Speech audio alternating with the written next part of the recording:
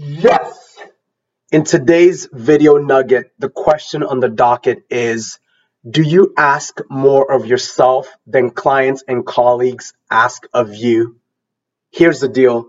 Let's imagine we rated problem solvers on a scale of 1 to 5, 5 being the greatest. To be a 3 rated problem solver for others, you actually have to be a 4 rated problem solver for yourself.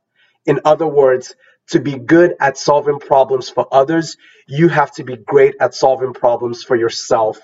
One simple way to up your game as a problem solver is to count the number of questions you helped others answer in a given week, your clients, your colleagues, and then see how that number stacks up to the number of questions that you asked and answered for yourself that week.